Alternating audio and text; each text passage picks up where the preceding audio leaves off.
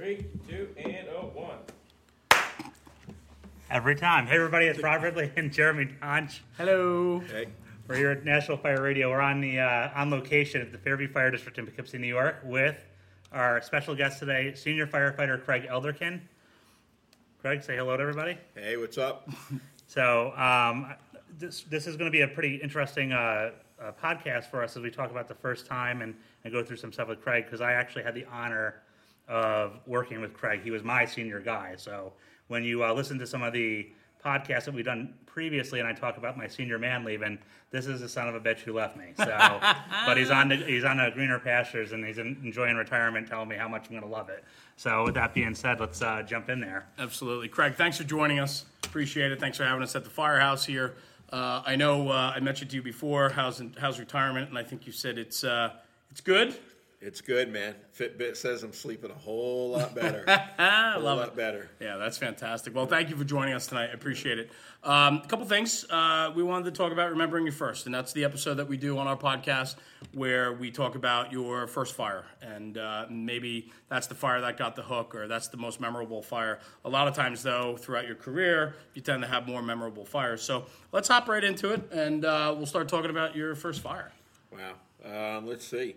I got into service in December of 77, and of course, let me go back to my first call. Yeah. I grew up next to the firehouse up in Roosevelt.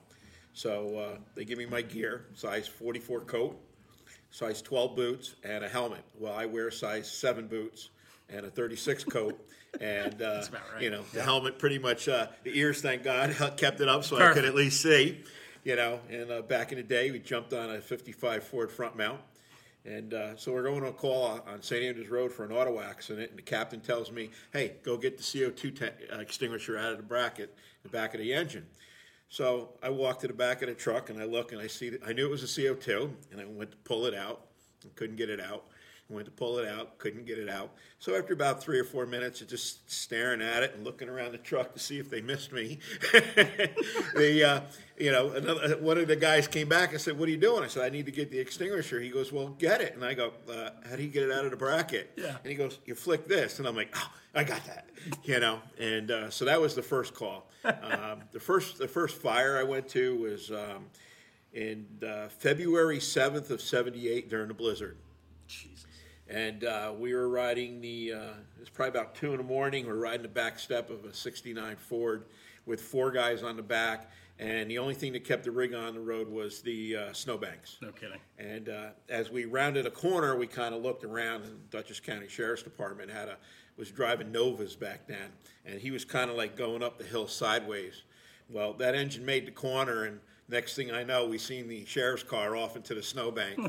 And we pull up, and we had a 2-story A-frame heavy fire showing out of the B-side.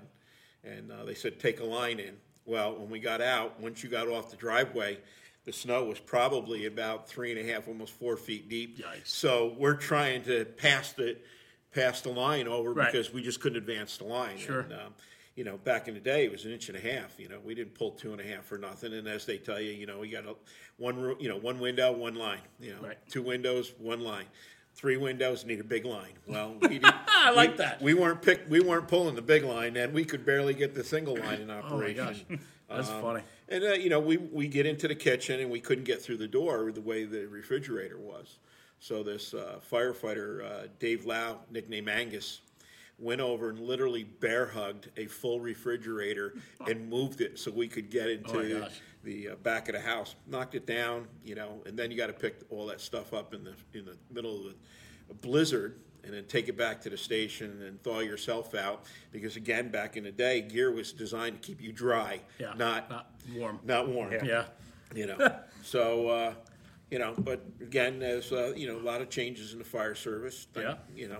Tradition's usually not one of them. That's the hindrance part. But I love every time you talk about like history. It's even like the cliche saying, my parents walked to school back and forth uphill, and waist deep snow, and of course your first fire, 1978. I was born in 77. Yeah. So, for an appreciation of that, I mean, that's quite a long ways to go. One of my things is to understand where you are, you had to understand how they got here before you. Agreed. Hands down. Because one of the things with today's generation is there's a different mindset.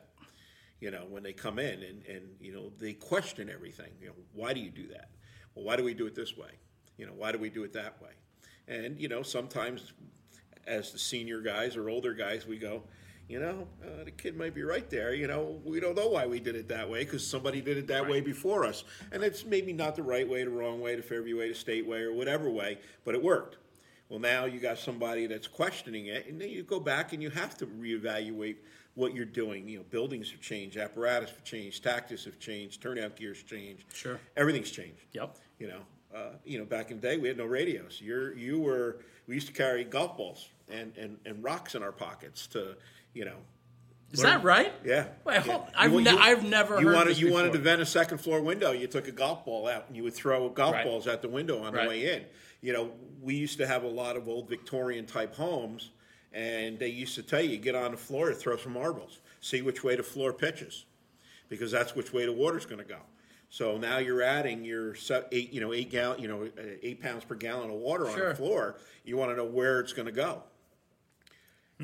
So you want to see if the building is shifting. You throw a marble on the floor and see where it goes. All right, so Rob was. But you got to understand, back in the 70s, we had some serious shag carpet going on, so the bums didn't go too far. Yeah, absolutely. That's wild. I mean, and you just touched on so many things in a matter of 30 seconds, Craig, that we could talk for hours and hours on every little thing that you just said. One, golf balls and marbles, amazing. Like I have never heard that before. I think that's. I'm going to save that one day, talk to another old timer about that. The other thing that you touched on too, and we've touched on a lot of it with our show and our podcast and a lot of our Instagram stuff, is the culture and the new generation, the millennials, and if you will. And that's a whole nother episode and hours of discussion. But, you said something though that that grabbed my attention, was that even as a senior man who's now retired after all these years, you at least are willing to understand why they're asking why. Yeah. Right? And that, I think I just had a conversation before with one of the guys that was working downstairs, and the conversation was now everything is instant. Whereas years ago, change would take 5 years. Now change takes 5 minutes. Oh, I mean, I can remember, we couldn't wait for Firehouse magazine to come out. Right. That was it. Your monthly issue, man. Yep. It was almost as cool as Playboy. It was, because that was our real first communication with each other as a national organization. I mean, we all watched, Emergency back in the day, and before that it was Rescue 8. Right. And then they had with that other bullshit show, Code 3 or whatever it was. That was, that was bad. But anyway, that the trade magazines are which actually brought us all together to, you look at an article and you would read something about what's going on in some other part of the country and you say, hey, let's try that here. Yeah. That might work or that might work, you know. It's funny because there's a graduation from I forget who it was. It might have been Stroka that when he graduated, but the guy from Syracuse was up talking about it, and it was one of the things that actually got taken away from it from me was that he said he wasn't happy with social media because social media creates an immediate thing, but then there's no room for innovation anymore, and that innovation took time. And in Syracuse, you had to work on a skill and make sure that it was working before you wrote an article about it. He said now it's this instant thing. We pull a hose once and we take a video of it and it's out there, and now you're considering yourself an innovator, but in reality back then that stuff took time. We're talking Syracuse. Yeah. Syracuse was the first fire department in the state of New York to go to mini pumpers. Yes. They ran mini pumpers to calls instead of a full-size engine because a lot of their streets. They were still until the mid-'70s using aluminum fire helmets. So I mean, they were innovative in their day. I see where the YouTubes there's a pro and con to a YouTube. The pro is that you're getting immediate information on some new technique, and I think the officers and firefighters can utilize that technique to take different people. You turn around and let's say you rob yourself, you write up a lesson outline. Well, now you give it to Jeremy, and now you're giving your version of his lesson plan. Where if you go to YouTube, it's there. Right. It's already there, and you, as an instructor, as an officer, you can utilize that to back up what you're saying, or you back up the YouTube moment. And I think that a lot of people make that mistake. Let the YouTube do the teaching, and I'll back it up. And Yeah. I think it's wrong. I think agree with the you. officer and the instructor need to do the teaching and let the YouTube video back up what they're saying. I also think, Craig, I don't mean to cut you off, but I also think just on that point is that we take everything as Bible now. Oh, yeah. And so just because it's on YouTube, and here's the thing, right? Now, my guys practice the Cleveland load for certain stretches, right? And it works very well does. when done effectively and correctly, right? But there's other stretches out there that people put out on YouTube and say it's the greatest stretch, and use this for a mid-rise, use this for row houses, use this. But is it tried and true? Just because it's on YouTube, you might have these firefighters in smaller, slower departments that say, "Oh, they do it. I saw this. It works. It's great." They don't train on it. They don't practice it. But because they saw it, it becomes Bible. And I think that's a concern when you start talking about that instant gratification and having that immediate. When Rob came back from Prince George and brought their lay, we must have practiced it for at least 2 weeks. And then we also did the Cleveland load. We did an apartment lay. Right. And there was a couple of versions down at Gartland to try to see which was actually the most easiest for us. Yes. Or we had to modify what we saw on YouTube. Right. And again, you got to look at where it's coming from. At least it wasn't Yes. on CNN, because then it was fake news. But YouTube at least gives you an idea of what's out there, and then you modify it to what makes work for you. Yeah. So, not to before we get too far off here, like when because we got to bring it back in for the first fire stuff and everything. What was your first, like, I don't want to say your first real fire, but the first fire where you were just like, man, what did I exactly? I mean, this is awesome, but what did I get myself into here? Right after the storm, I ended up going in the Navy and went to damage control firefighting school there in Philly, and then got assigned to a subtender out of New London, Connecticut. And every day we had fire parties on board, and of course the ship was commissioned in 1939, so we had electrical fires pretty much every day. So, and just to clarify, a fire party is not a campfire in the woods. No, we had repair lockers and groups. Repair 1, 2, 3, 4. I was in repair 5, which was RATCON division, and you would signify the guys by wearing red Nomex jumpsuits. Were those guys, the guys that were on duty for the fire party, that were the initial response team, and it usually was a two R1, R3, R2, R4, 5. We just kind of like held back a little bit unless it involved nukes or whatever.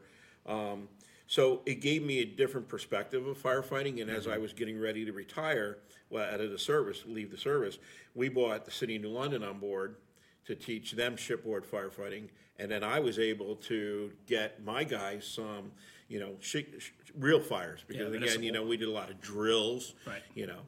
But we were able to get some fires and stuff like that. And then while I was in the service, I stayed at I bunked in at the Goshen Fire Department out in Pleasure Beach, out in Waterford, Connecticut. And again, great bunch of guys, different style of firefighting, firehouse right on the beach. That's pretty cool. Yeah. I had to adapt to the Boston Red Sox, Patriots thing. Those Sox. Oh, I'm telling you, Jesus, it was, culture shock for me.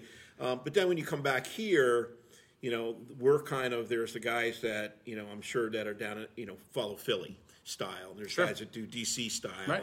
And here, everybody's, FDNY. And then you get out there, everybody's Boston style.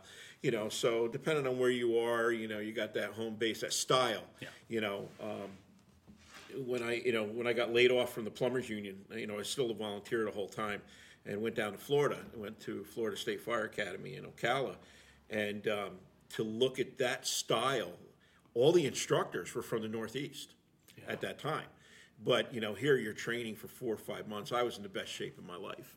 And then I get down there, and in a minute, he just kicked my ass. Oh, I bet. But again, you it's a different style. Then you can bring that style back here, and you start training with it. And we had a Victorian up in Mutual Aid to Stassburg. We were the first do rescue on the third alarm, and all they said was, "There's a woman in there, and we can't find her." And, again, senior men throughout the line. We used to have we had the officer pack, Scott 1s, and then we had the Scott 2s and the 2A. We were always told, you go in, you pull your mask down, take a breath, because burnt hair and burnt skin is a very distinct smell. You may not see them, but you'll know they're in there. And we walked in this front door, and it was firefighter Paul Tegmeyer, firefighter Steenberg, myself, and Captain Roy Hall. We walked in, and we closed the front door, and she was like right there. And we just walked back out and said, "We found her." And they're like, "No, you didn't." "Oh, yeah, we found her." And, everybody goes back to, "Well, what'd you see?" You saw a body, and that's about all you're going to remember seeing. You couldn't go into detail. Right. It was there. And then the other worst one, we had a bus accident in Clinton where 3 were killed, 1 was ejected, and the bus rolled on top of this female. And what we did was we cribbed to one side of her, and we dug a hole to the other side. And as we raised the bus with the airbag, we slid her into the hole, and then we had already had a Reeves set up inside the hole. And as we pulled the Reeves out, her shirt came up over her face. So you didn't get it. And we talk about the psyche of a firefighter, and her feet were like right next to her head. And to me, psychologically, it was a rescue Annie. Because that's how she was. But psychologically, that's how I dealt with it, because I didn't see a face. I didn't see any, and back then we didn't have any, CERT teams or whatever else. And the biggest thing was you went back to the firehouse and you talk around the table over a cup of coffee or a beer or whatever. And you talks amongst yourselves, and there was always a guy in the firehouse. "Hey, Jeremy, how you doing? You doing all right? Yep. Rob, you doing okay?" There was that guy that always took that time just to ask, "Are you all right?" Right. So important.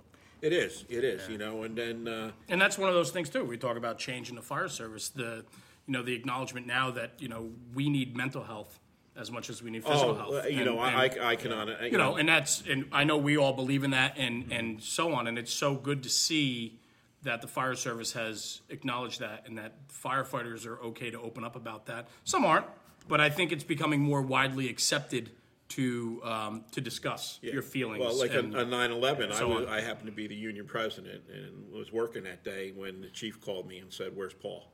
Yeah. And I said, I got off the phone with him. He's in Lower Manhattan. And he goes, "Get back to the station." We got back, and he goes, "Engine 4 is first due." And I said, "He's not at 4. He's uptown. He's at 26. 26 engine, yeah. And so we were trying to figure out where 26 was at that time. And his brother Jack and myself and his brother-in-law ended up going down. And 26's house was under renovation. Mm-hmm. So they were over on another street. We found the car with his pager and wallet in it. We found the keys at the watch desk with his shoes in the station. Come to find out, 26 was on another run. And, he jumped on the way back. And then as time went over, we started to find out more information, and my ex-wife was a 911 dispatcher at that time, my wife at that time, and she didn't want to know anything where I wanted to know everything. Right. And being union president, we were on the computer every day with a printout, and we would post them downstairs in our day room, and guys would sign up. And out of a little 14-man department at that time, we sent at least 2 to 3 guys to I think it was 67 funerals and memorials, because we needed to know. Yeah. And you don't realize how it affected you when, it was later on when, during the marriage, when she said one of the issues was you were disturbed and you didn't know it. And I mean, I was disturbed. She goes, "You could tell every guy's name, what house he was out of, what truck he was on, and when the date of the funeral was." She says, "But you can't tell me what you had for dinner 2 days ago." And that's when you take that step back and you realize that, she's right. Yeah. And again, we didn't have EAP, back in the day. So it was another firefighter, happens to be lieutenant today, who kind of took me aside and we talked. And, there was an ex-chief that was here that took me aside and we talked. And then it kind of, like you said, it opened up to said, "Hey, you can cry. Yeah, it's okay. It's okay to cry." Yeah. And it did. And then, you've always had that senior man in the department. And, as I had Jerry Pickett, probably one of the best senior men, guys I could work for. Yeah. Jerry and I got along so great. And that when it came time for me to shift groups, I went to a doctor, and I had the doctor write me a note stating that Jerry's cooking was lowering my cholesterol, and that I had a medical reason to stay with Jerry. And in fact, we were talking about it at lunch today, and Chief Schmidt at the time called us in the office and says, "You really want me to buy this? This is bullshit." He goes, "You really want me to buy this doctor's note that Jerry's cooking is lowering your cholesterol?" And I go, "I kind of want to stay with Jerry, and because I just learned so much from him." Yeah. Jerry was the ideal senior man. He took you out and he said, "Listen, you don't learn shit sitting in a firehouse watching TV. You have to get into the district. You have to know your buildings. You have to know the hydrant systems. You have to know which road to take at 2:00 in the afternoon versus at 2:45, because you have two colleges that are dumping out, and then the Duchess dumps out every 45, half past the hour. So you have to know that traffic's going to be backed up on Cedar Street. So you have to go another way." Yeah. Jerry was the guy to learn, and when Jerry, went out and passed the torch, so to speak, to me. And, I went home and said, "Am I ready for that?" And I'd been here 16 years already. Yeah. And it was, "Am I ready for this?" And, here when I left, I turned 20 years here. I turned it over to a guy with 7. Yeah. Senior man now in the department has 7 years.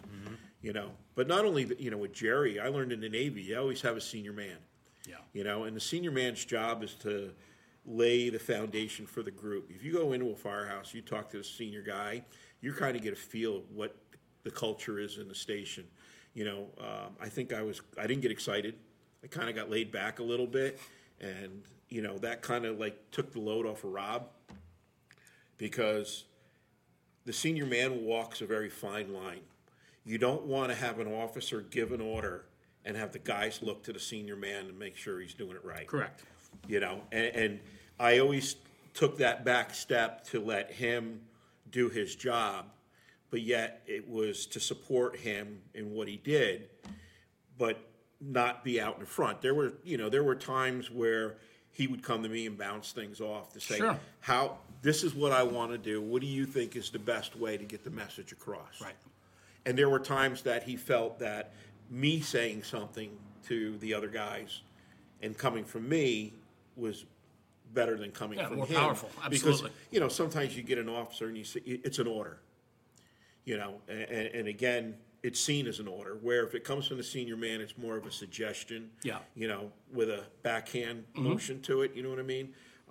So the officer and the senior man have to have that relationship where they don't look at me, they're looking at him, and I think the relationship that we had, especially, I love the driving part. I got to a point where let my young guys do the fire. I'll get you your water. I'll get you there. I'll get the line to the door. Don't worry about it. You do your 360, because here at Fairview, with only 4 guys on the shift, once he goes inside and commits, I'm now command. Right. And we, you look back, you could have technically had Joe as senior man with 3 years on the job outside being command until somebody else showed up. Yeah. No, it's a unique setup. I think I'd love just we're hitting on so many things, and I love it. And I know we're talking about first fires, memorable fires. There's one thing I want to talk about that you brought up, and it just piques my interest, because I'm not a career fireman, but I spent, just for everybody listening, Fairview in Poughkeepsie, New York is like a second home to me. You guys. I was a volunteer here with the career staff. It was a combination department, still is, but limited in volunteers. And I felt very much that I think at some point I proved myself to be somewhat of an equal to the career staff, and you guys always treated me very well here. And this is 20 years ago when I was here. And I enjoyed it, and I was here, Craig, when you got hired. And I'm curious about the firehouse, and not just Fairview, but everywhere, right? You mentioned Jerry's cooking. How important is it? Do firehouses still do meal together? And 2, if they don't, does it take away from the team? Because I always thought when I was here that mealtime was awesome. It was cooked together, guys worked together, we all sat down and broke bread together. And I think that was hugely important. I think it's not just in the career department, in the volunteer side too, but I think it's that camaraderie in the kitchen. I think it's a lot of what goes back and forth. And I think that part of the fire service adds to the brotherhood, adds to the camaraderie. I don't know if you speak to that. It doesn't have to be here per se, just in general. I think the fact of our space downstairs, the limited. Yeah, right. Listen, you could, put a pot on a stove and then go take a piss in 3 steps, and then you turn around, you're sitting at a table that's technically for maybe 4 or 5 people, and you're trying to stuff 6 or 7. Yeah, you guys have a tough spot it's here. It's tight. You cooked your own shit. Everybody had their favorites. Pete was steak, rice, and peas. Yep. That was a guarantee. Every fourth day, at Pete's turn, you were getting steak, rice, and peas. And then Rob came in with a concept and said, "Listen, I love to cook, and he's a good cook. Yeah, he's a very good cook. So Rob would cook. So we'd all kick into a kitty, and Rob would go out and buy his food, which and then you have those picky eaters, which is me. I don't like a lot of condiments or everything on it. So Rob would compensate that for me. But again, everybody would do something. Now towards the end when it was Joe and Brad and Rob and myself, Joe got the watermelon. Right. We all made sure Joe. This kid eats watermelon like. Is that right? Oh yeah. Yeah. Hold on, everybody. We're getting a big emergency here in Dutchess County. The sky's gonna fall once again. Yeah.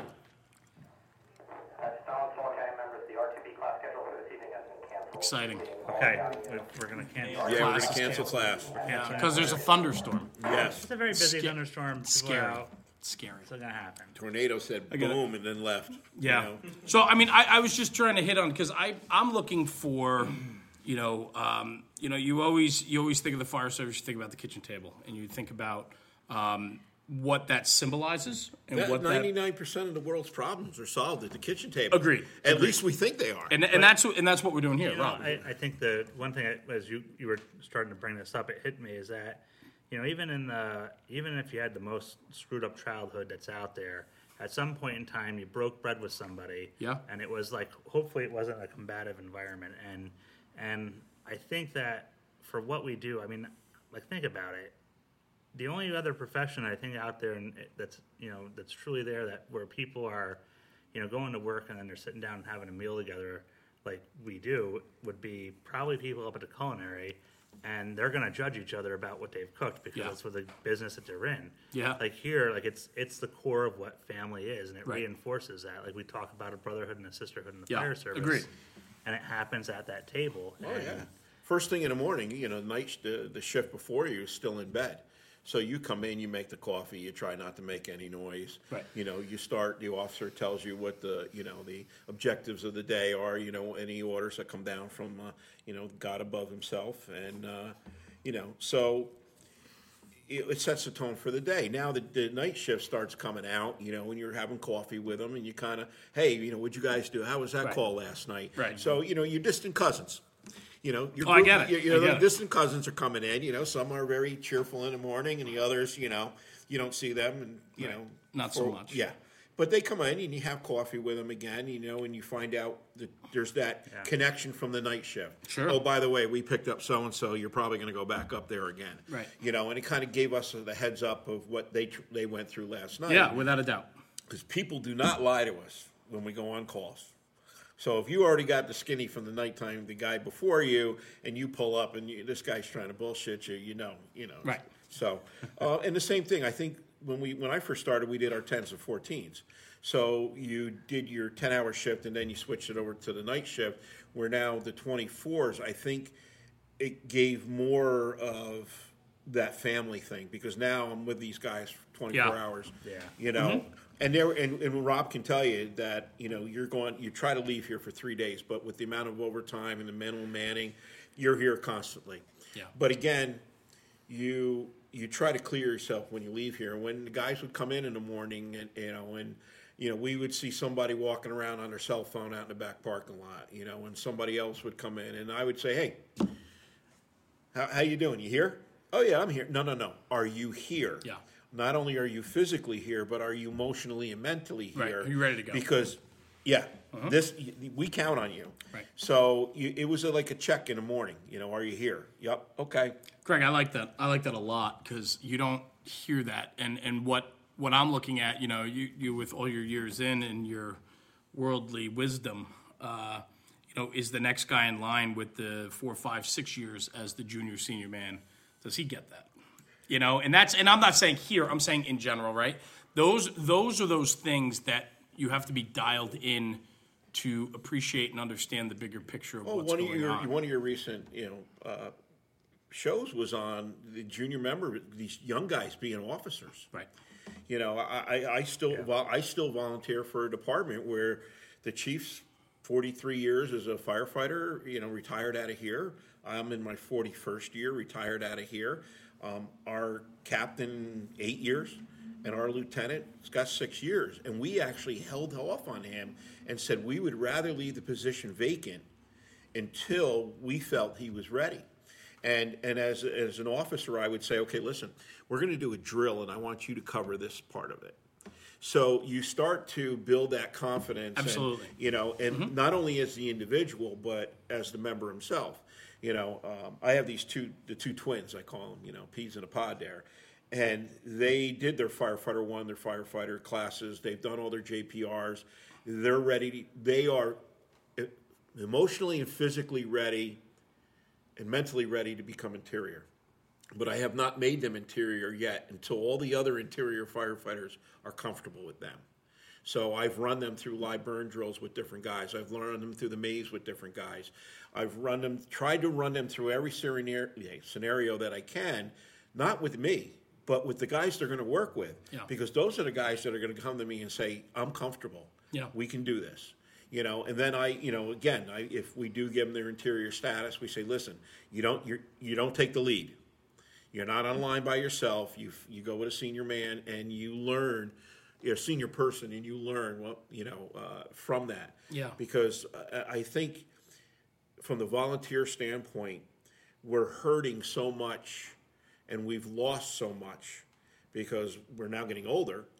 So we're losing that group, and especially here in the state of New York with everybody exiting, and the fact that we're not being backfilled by that generation that's coming in, that community, sense of community or family, your father, your grandfather, and all that stuff. We have to be more productive with what we have and put a better product on the street than quantity.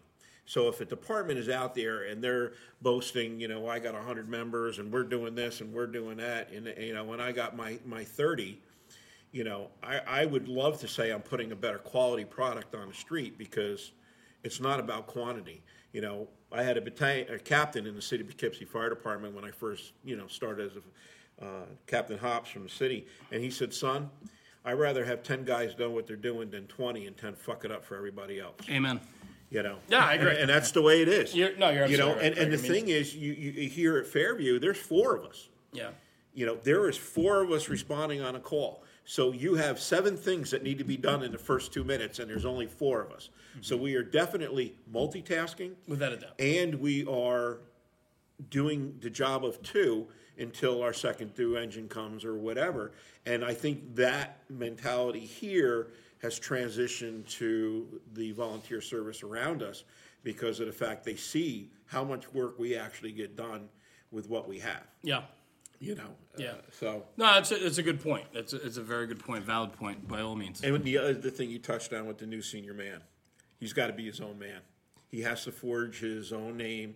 He has to forge himself in this department. Again, you can't be, Craig did it this way or Jerry did it that way. They have to be able to.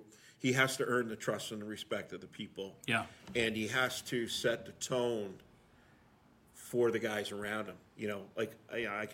I don't get excited, and I think that kept our group in check. It allowed Rob to know that I didn't get excited, that that he was doing his job, that there was and that the guys behind me, when we would go, listen, this is what we're going to do. It's no big deal. Let's go to work. Well, I think it kind of rolled out, when we were recently up at HRPC because we had this, essentially we had this small building that was on fire at the moment, and but like everybody stepped off the truck and they were, it was just, hey, we're gonna go do this. Let's, here's the plan. Let's get it done, and we moved forward, and it worked out, well in the beginning, and then 2 hours later, not so well, but it's all right. No, when you woke me up and brought me down from Hyde Park, and I got to say, answering the phone here when the chief called was actually pretty cool. That's funny. I just think it's so unique tonight to have two of you sitting here, because there's so much give and take here between you two, and the relationship that you guys had between, obviously a firefighter with Craig, and he was your senior man, to then becoming his a boss. first fire, I was driving. I come back on his 10:35 second alarm, and I jump in the engine, and all of a sudden, I think I had Bowman, I had you, there was and Bendel, all jumping in the rig, and it was his first fire, being hired here. Yeah. And we pulled in, and it was just ripping, and it was like, okay, I think we put Bowman on the roof to try to find a hydrant that was buried in the grass. Is that right? This is the first time HRPC caught. Yeah. Oh, okay. Yeah, South Wing. And Craig had he didn't quite know how to feel me out at that point, but he knew as we were coming down the hill, and Justin was, a new volunteer, and he was all excited. He's throwing his pack on, his assholes and elbows in that jump seat, and I just kind of yelled over the doghouse and said, hey, kid, we're not going to need the air pack for this. Beautiful. Believe me. Yeah. And, we rounded the corner, and the whole South Wing was ablaze. Yeah. And he kind of paused and just went, yeah, I guess you're right. And, And for everybody listening, real quick, just these little inside things, but HRPC is the Hudson River Psychiatric Center, which in its heyday was one of the largest psychiatric hospitals. It is the longest continuous building from north to south in the state of New York at that time. Okay, so massive complex that's no longer occupied, has fallen into disrepair, and I'm sure if you follow our podcast and our Instagram, we post a lot of pictures of it, but you also saw a lot of pictures about, 3 weeks ago? Yeah, recently. There was a very large fire, and they've had a few of them there now. So anyway, that's what these guys are talking about. It wasn't a small fire by any means. It's one of those larger jobs, but you guys have had a couple there now, and so on. But pretty interesting. Anyway, Craig, go ahead. I'm sorry. And I think the other thing, we feed off each other when we were doing EMS calls. We had a gentleman that was hit by a car in the middle of Route 9, and I knew what he was going to ask and what equipment beforehand, because he took the lead. And I think we were on scene less than 2 or 3 minutes before we were en route to the trauma center, because of the fact we had that rapport of with each other. Yeah. And the other part is that both of us have a very sick sense of humor about things, so we dealt and fed off each other. Where if I felt something was kind of bothering him, I would say something totally out of character or stupid for me, and he'd give me that look and be okay, I'm back down to reality. Or Rob would say something, and even before what you touched on with the beginning of the shift and saying like, hey, are you here? I always I appreciated it as the officer, but at one point I was just like, I've heard this 3 or 4 times him asking people this, and I think everybody's okay. And I came in one day and I was in a foul mood and I was not here, and he asked me, he's like, hey, are you here? And I'm like, hey, I'm right freaking here. What are you talking about? He's like, no, are you here? And I was like, got it. You got me. But I told him, I was like, no, I'm like, I got this going on, this, that, and the other thing. I'm trying to do this. There's 6,000 irons on a fire here. And he's like, all right. He's like, what do you need me to do? I'm like, just take care of this stuff. And he's like, no problem. We got it.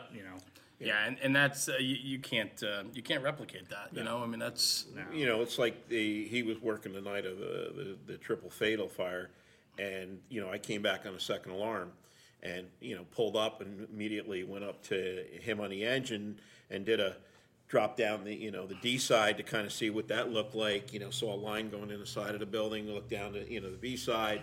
Heavy fire in the back, and next thing I know, a lieutenant from Arlington came over. We pulled a 1.5 deuce off the rig, went right through the front door, and we were knocking some fire down. We met the line that come through the side, and the two of us were actually making some headway, and we got pulled out.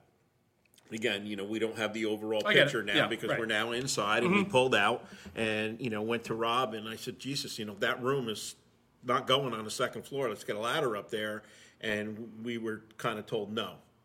And now the fire gets darkened down, and you don't want to be a Monday night quarterback, but then we start going in, and we had seen the first victim, on the stairwell when we got inside. The second one, we went to that room where there was no fire and opened up the door. There was no smoke, no nothing, and here the second victim was found, where we wanted to ladder the window. And initially in the operation.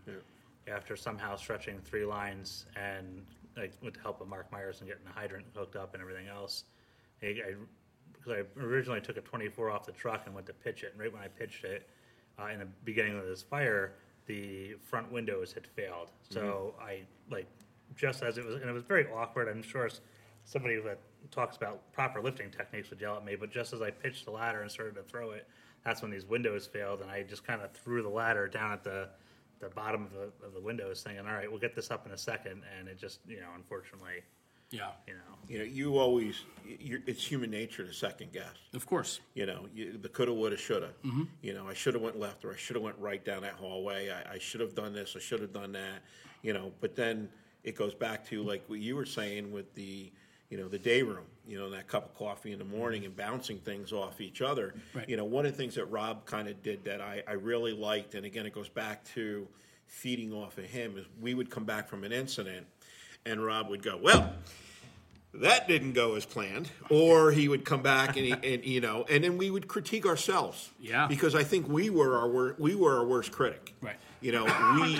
We as a group held ourselves to a higher standard than probably most people around. Right. Well, with the exception of one person, because got him so. But anyway, we would critique ourselves in that aspect where Rob would always say, listen, this is what I wanted to do, and do this and do that and do this, and how did I do it? Were my orders understood? Were job time. Another box. Yeah. It's a whole lot of noise. yeah, noise. Noise.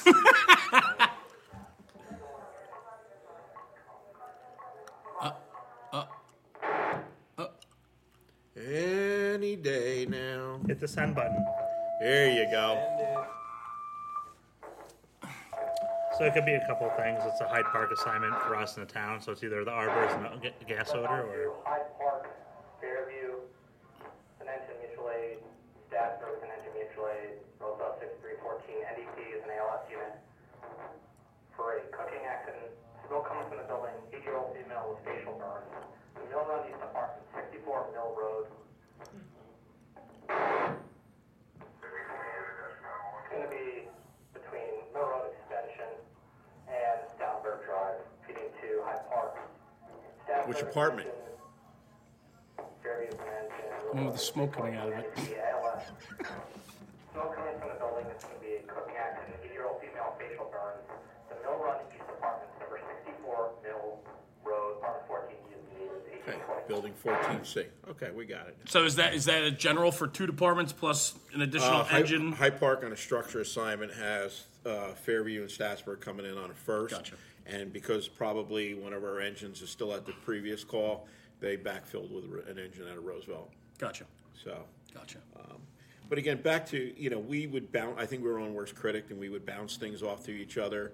A couple of the, larger fires, like when we had the recycling plant, we were on our way back from a mutual aid call, and, we had 3 on the rig, and, we could see it, Yeah. and, in fairness, I didn't see it at first, and the guy riding backwards, Joe, he saw it, and I could hear him making a bunch of noise, and I said, Joe, calm down, it's only a car fire, buddy. And he said, I can see the smoke, and I'm like, I'm sure you can. And then we rounded the corner onto Fulton Street, and I mean, him and I just kind of both looked over at each other. I love it. I yelled back and I said, Joe, get the gate. I got the hydrant. Joe, get the gate. Yeah. And I just got on the radio and I'm like, hey, is this really just a car? Because this is the smoke in the sky is not telling me. About 30 cars. That's Yeah, wild. Yeah, I remember that. I And remember. not only did we do that once, It did twice. twice.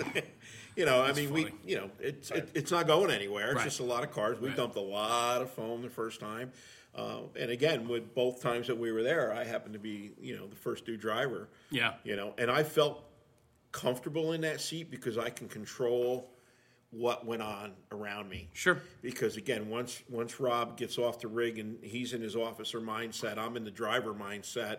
I'm getting him his water, I'm getting him his stuff, and he's doing his 360 of the scene and going through his mind of what he wants his first do, second do, third do, and I can control I get it. I mean, slow things down and say, hey, okay, let's go. Rob wants you guys over there. Rob wants a 5-inch here. He wants a tower ladder here. Yeah, and Craig, I absolutely get it, because in my position now in my department, I tend to be driving the first due engine out of my house quite often now, because I'm more of a senior guy in the house, and I tend to get there quick like the younger kids, so we get out quick, and I tend to have the wheel. And I enjoy the position. I mean, don't get me wrong, I'd still love to be on the knob on all the fires and, this and that, but I enjoy the wheel because I think driving is such a huge job. And I think that as the chauffeur or the MPO or whatever you want to call it, it's like, for me, I picture it as like playing in the sandbox. And it's, knowing freeways to get there, knowing what my officer expects of me, and he knows what to expect. I know what to expect of him. He knows what to expect from me. Being able to tell him, hey, boss, I'm going to put it here. We're going to do this. We're going to do that. Do you want to pull up the rear? We're going to do this.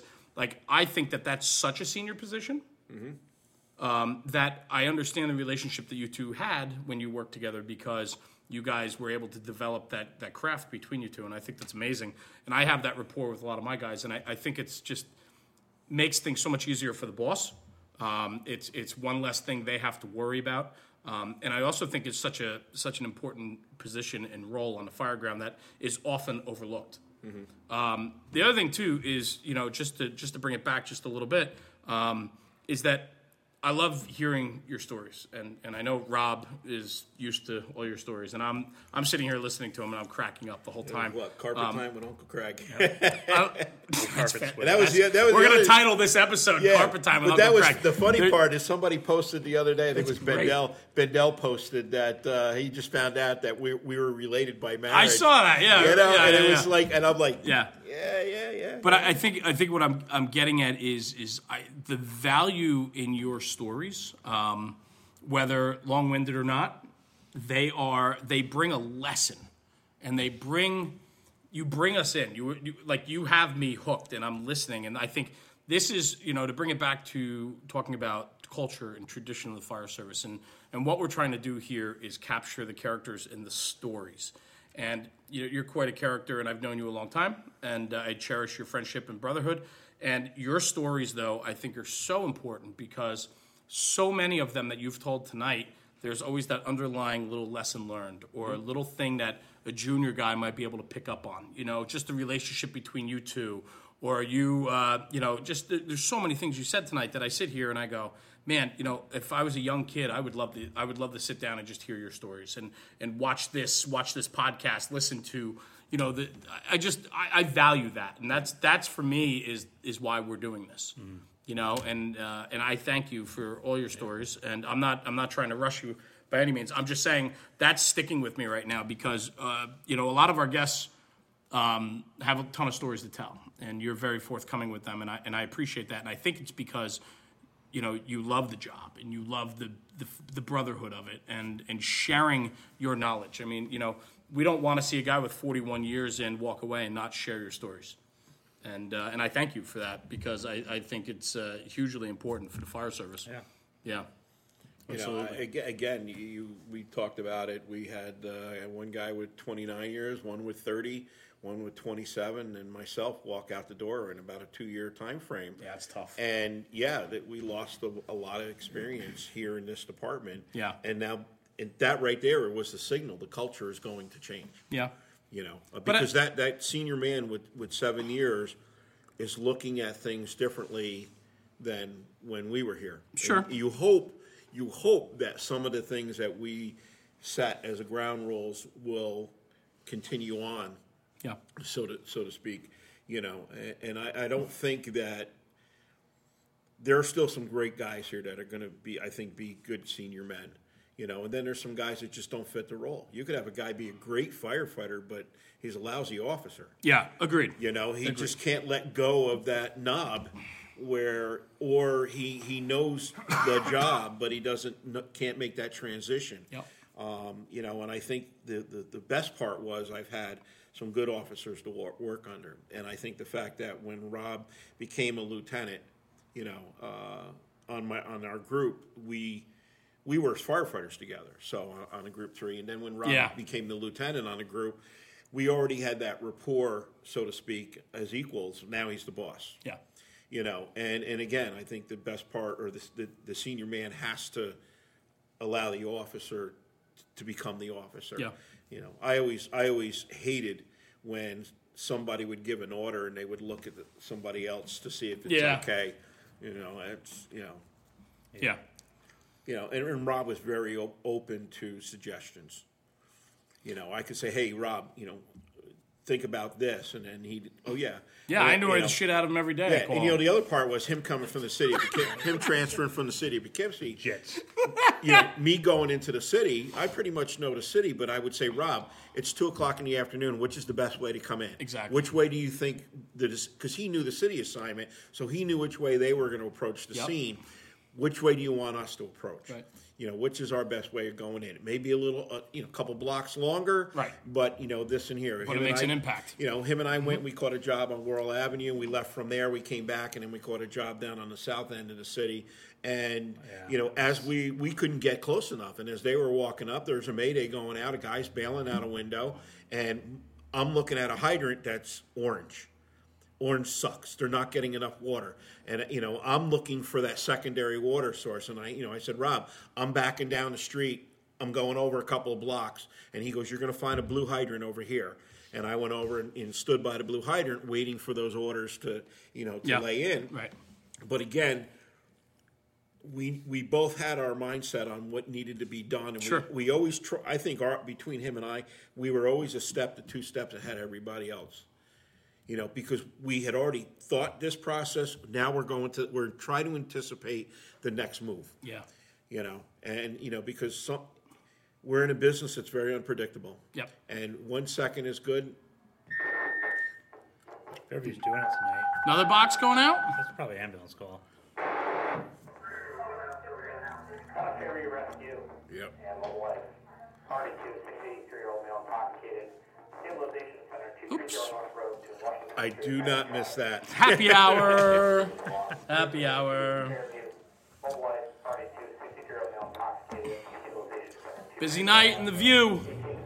But anyway, Rob, you got anything else before we wrap this up? With just that it was nice to have Craig as a senior guy because I knew there was information that, and I think we talked about it once. It was almost like a verbal diarrhea of things that were completely useless, but yet on point. And you would go there and find that, there's that fence that, John Jimroy fucking hit when he was coming to that fire alarm one night, and he bailed out of his car, ran out of the firehouse. It's the third stone wall on the left. Yep. And I think that, what Craig said about the communication, it was very comforting to know, we go to Roosevelt, and I don't know Roosevelt's district very well, but it would be this funny thing where if we were out where the hydrants were not, I'd jump out of the rig and all right, Craig, I'll see you later. Yeah. We're going to be up there. Yeah. And because he knew, he knew where, having been a member of Roosevelt for so long, he knew where that hydrant was that we were going to connect to, right. That the water shuttle was going to happen. Yeah. So I think one night I left him alone. It was an afternoon fire. I left him alone. The fire engine disappeared. Bradley and I went up and we, did what we could up there, and we worked. We came back. He came back with an extra person. I'm like, where'd you find? And somebody in the chaos had left one of their members at the Bill site. One of the other mutual aid departments left a member. Yeah. And, like I said, I knew right where the hydrant was, positioned the rig properly to fill all the tankers as they were coming in. And it was probably good 2-3 hours later, all of a sudden, here comes this rig. And, Rob and Brad jump off, and they're like, well, what do we do with this guy? Do we give him a ride home? And, one of the mutual aid departments said, no, we'll take him home. You guys can go back, and it's like... Well... One of the different Ubers that we had, That's funny. Anyway, Well, I have to tell you, this was awesome to get the two of you together because I know just Rob and I still getting to know each other, and you guys, quite a rapport between the two of you, and I think it's awesome. And I think on the bigger picture for all of our listeners and viewers, I think we're all very jealous of that relationship that you guys have because I think it's so important for an officer to have a senior man that they look at each other and that nonverbal skill, or that nonverbal command or discussion back and forth, and knowing what one expects of the other and so on. Not everybody gets that. Not everybody has that in the fire ground. It was actually a pleasure to come to work. Awesome. There were days that you just don't want to get out of bed, but it was a pleasure to come to work because, again, I truly feel that when we went to 24s, I was against them because of my fire prevention position. But again, the group that we had made it nice to come to work. You know, we had Joe transfer in from Group 4, and the first thing I said to Joe was, "Calm down." And it was funny because we go to a fire, and the first thing Joe says to one of our volunteers is, "Calm down." It's only a fire. And I looked over at Joe, and I just gave him a smile because, relax. Yeah, and you have to enjoy the job. You have to enjoy who you're with. We're going to have our, everybody's going to have their spits and spats. And one of the things, Rob always had our back, and we always had his. Right. And I think that allowed Rob to do things, push that edge when it came to being an officer, when it came to doing training, when it came to being on the edge. Yeah, without a doubt. Taking that initiative to make a change. Right. In a department, we would bounce things off to each other. So if he had my support and I knew where he was going with it, it was easier to sell things to the other guys. Yeah, and I think and to just wrap this up, like that's the right thing. I mean, the fact, everybody talks about the firehouse, and it's not just a job. Whether you're volunteer or career, it's not just a job. It's a passion. It's a love. And for you, 41 years in, before retirement, still enjoyed coming to work every day. That's a testament to your attitude and your love for the job, and because of brothers like Rob and your group that you worked with that enjoyed having you. And I think that's so important, and I think that's getting lost. And I think we need to remember that, we all do this because we love it. Whether it's a job, it might be a job and it pays the bills or what have you. But at the end of the day, I think 90% of us got into the fire service because we love it. Yeah. Because people ask me, what am I going to miss the most? Right. A firehouse is a building. Fire engines are what's in the building. Right. But it's the guys in the building Agreed. that make the job what it is. Yeah. I agree. And that's it. It's missing the guys. I get up in the morning and I said, "Hey, I'm going to go visit Rob down the firehouse today. What's for dinner?" And I told Brad the other day, that's why I asked Rob when he was leaving. I'd like to come down and cook dinner, so they know they're going to get their, chicken, awesome, cream of chicken, cranberry, right? cranberry sauce, soy sauce. I love it. But anyway, Craig, thank you so much Greg. for joining us tonight and having us at Fairview tonight. Rob, thanks for having us here also. Guys, thanks for listening. Yeah, thanks for listening. National Fire Radio, we're doing a lot of good here, trying to bring forth the brotherhood and documenting those characters and their stories. And Craig's definitely one of those characters. Thank you again for having us and sitting with us and sharing some stories. Man. Guys, for Jeremy And Rob, be safe. Have a good week, and we'll see you on the next one. you got it. Take care.